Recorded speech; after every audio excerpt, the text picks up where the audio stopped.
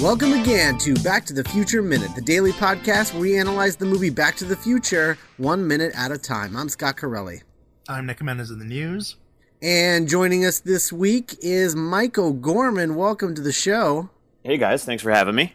Today we are going back to minute 86, which begins with Lorraine asking George if he's going to kiss her, and ends with the music swelling. So, all right. Well, so this begins this begins a quite a long sequence, in which all of the characters are kind of just in a single spot the entire time. Mm-hmm. And this is the sequence that Mike you requested specifically. Yes. It's I found finding notes for this and doing notes for it. Like, I've got a lot of notes, but this whole sequence is it's interesting that it's a full 5-minute sequence. Mm-hmm. In which, you have two characters that are just off stage, and then one character on stage, and they kind of don't move from their spots the whole time. Right. It's really interesting, and I love it for the low stakes, high stakes of Back to the Future. It's just like it's all right here. Right. But it's fascinating. So that damn ginger kid.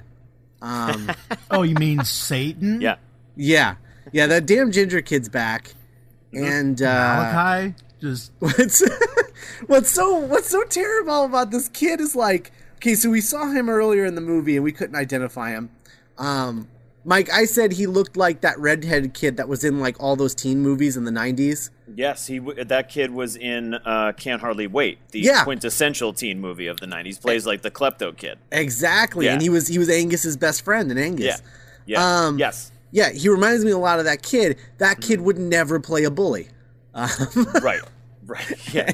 And yet they cast this. I'm assuming this is supposed to, like, make George look even sadder that the kid who would normally get picked on is one of his bullies. Right. Yeah. Right. Yeah, I think it's to take George down a couple more pegs. It's almost like got some balls. It's almost like a relapse. Right. Yeah, I mean that's exactly what it is. It's like a relapse. It's like this moment of George, he stood up to Biff, and then for some reason he's not standing up to this ginger kid. Yeah. I think maybe he thinks it was a fluke. Biff was maybe a fluke. Yeah. And that's it. But yeah, it's weird. Oh God, and this ginger kid is just laughing. Yeah, and it's real trippy again. It's real trippy. like when Biff was when Biff was laughing at Lorraine after he pushed her down. Mm-hmm. It's the same kind of, like, trippy, but I would say it's even more trippy because it's like this ginger kid is, like, rape dancing with Lorraine. Yeah, which is just a weird phenomenon in general. Like, I don't understand that concept. Mm-hmm. At this point in the movie, Lorraine has had enough sexual abuse to last a lifetime. I mean, she's really... This is not like a good dance for Lorraine. Enchantment under the sea, they said. Yes. Yeah. Well, what's crazy is, like, she literally shouts for George. Shouts at the top of her lungs. Shouts for George across the gymnasium, and no one reacts. Yeah. Everyone, it was just like, just look the other way. It'll be over soon. Mm-hmm. And I'm just like, why is no one standing up for Lorraine and this ginger kid? Like, it's like weird, creepy, like... So creepy. Yeah. Hans his laugh Klopeckian kid. Yeah, his laugh is insane. Like, he just sounds like a maniacal monster.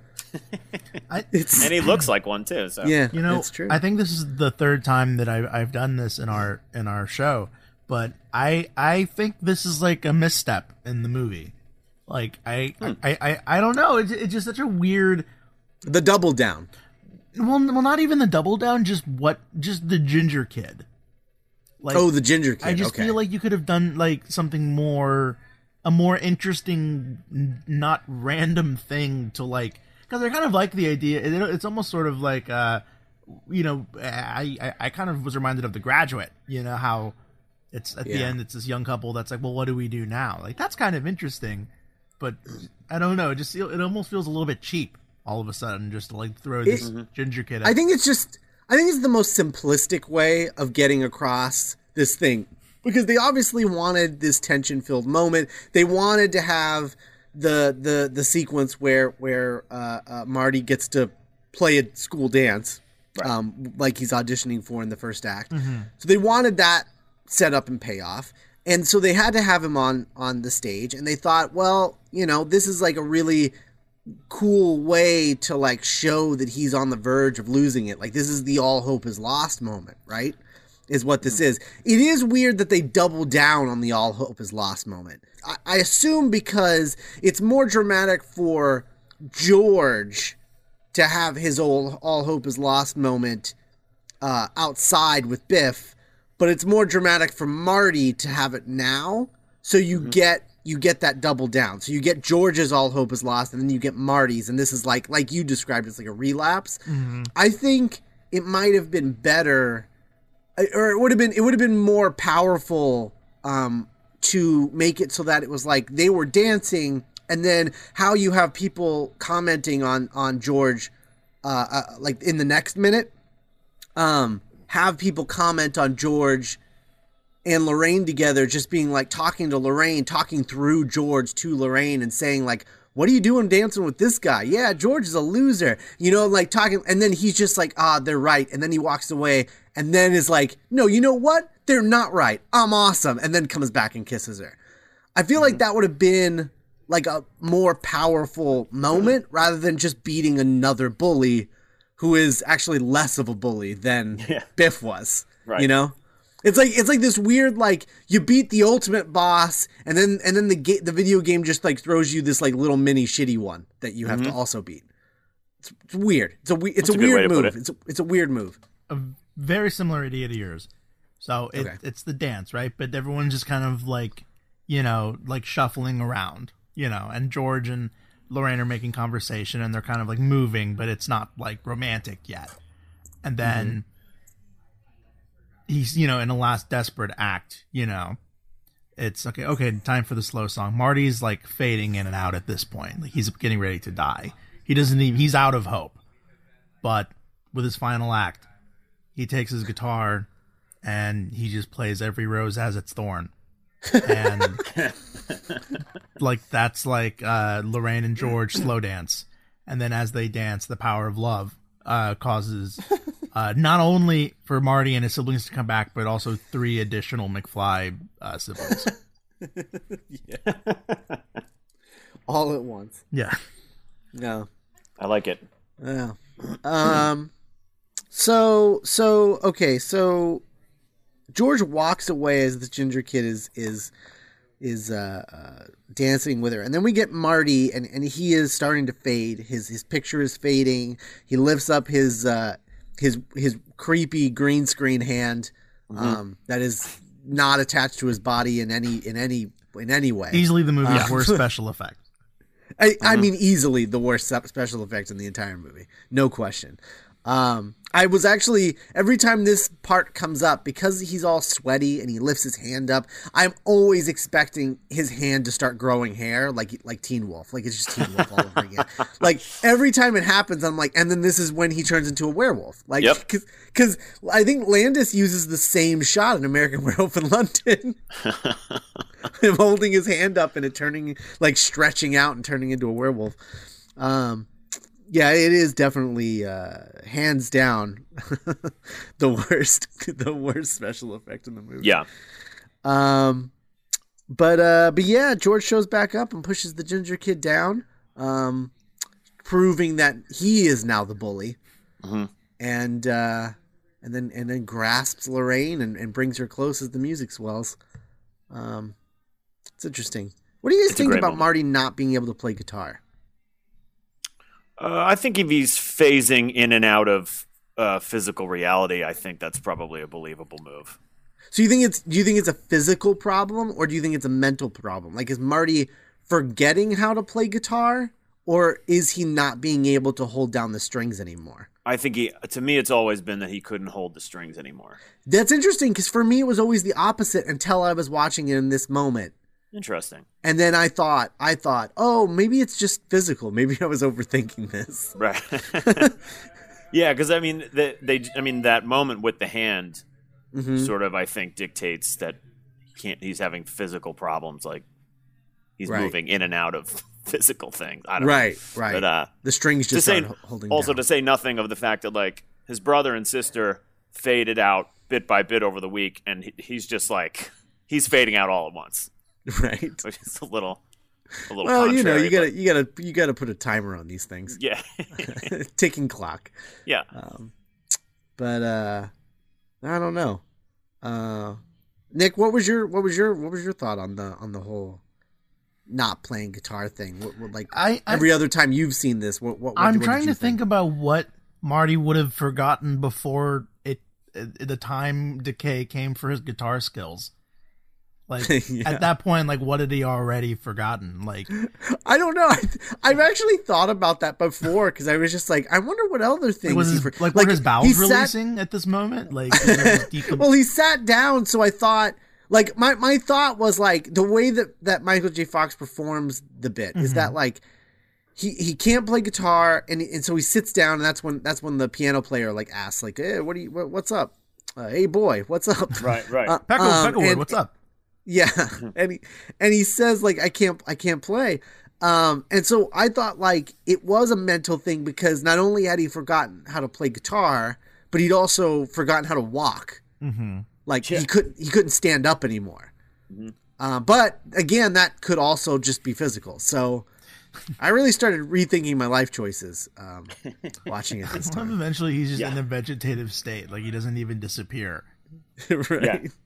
Yeah. This was all in his head. It's like Johnny becomes an invalid. It's like Marty, get your guitar. Mark Ruffalo comes out, dresses like a detective. Oh man. Yeah, I just can't get over this Ginger kid. I don't know. Weird casting choice, I gotta say. I feel like, you know, because you did see him earlier in the movie, maybe it was a case of like Zemeckis just being like, we need another guy for this scene. We don't have one. He's still around here from that shot we did earlier. Let's just get him in. We're already paying him. Right. Maybe that's why he's so happy. Yeah, exactly. Yeah. SAG I've been in that situation. It's thrilling. Yeah. He's so excited. That's why he's laughing maniacally. It's going into his performance. He's really excited. He's like, wait. I get to be in the movie again, and this time I get to dance with Leah Thompson. Leah Thompson. I mean, look at me. This is never going to happen again. Yeah, this is never going to happen again in my life. I know we've talked about this way back when, but at this point, like when kids were going to see Back to the Future that Friday after school, like what was Leah Thompson in? Like who was she at the time? I think she was in all the right moves, right? Okay. The Tom Cruise movie. I think that was the big one. Oh, yeah. Yeah, I think that was the big. Oh, and the Space Camp movie. Oh yes, with Eric Stoltz. Right.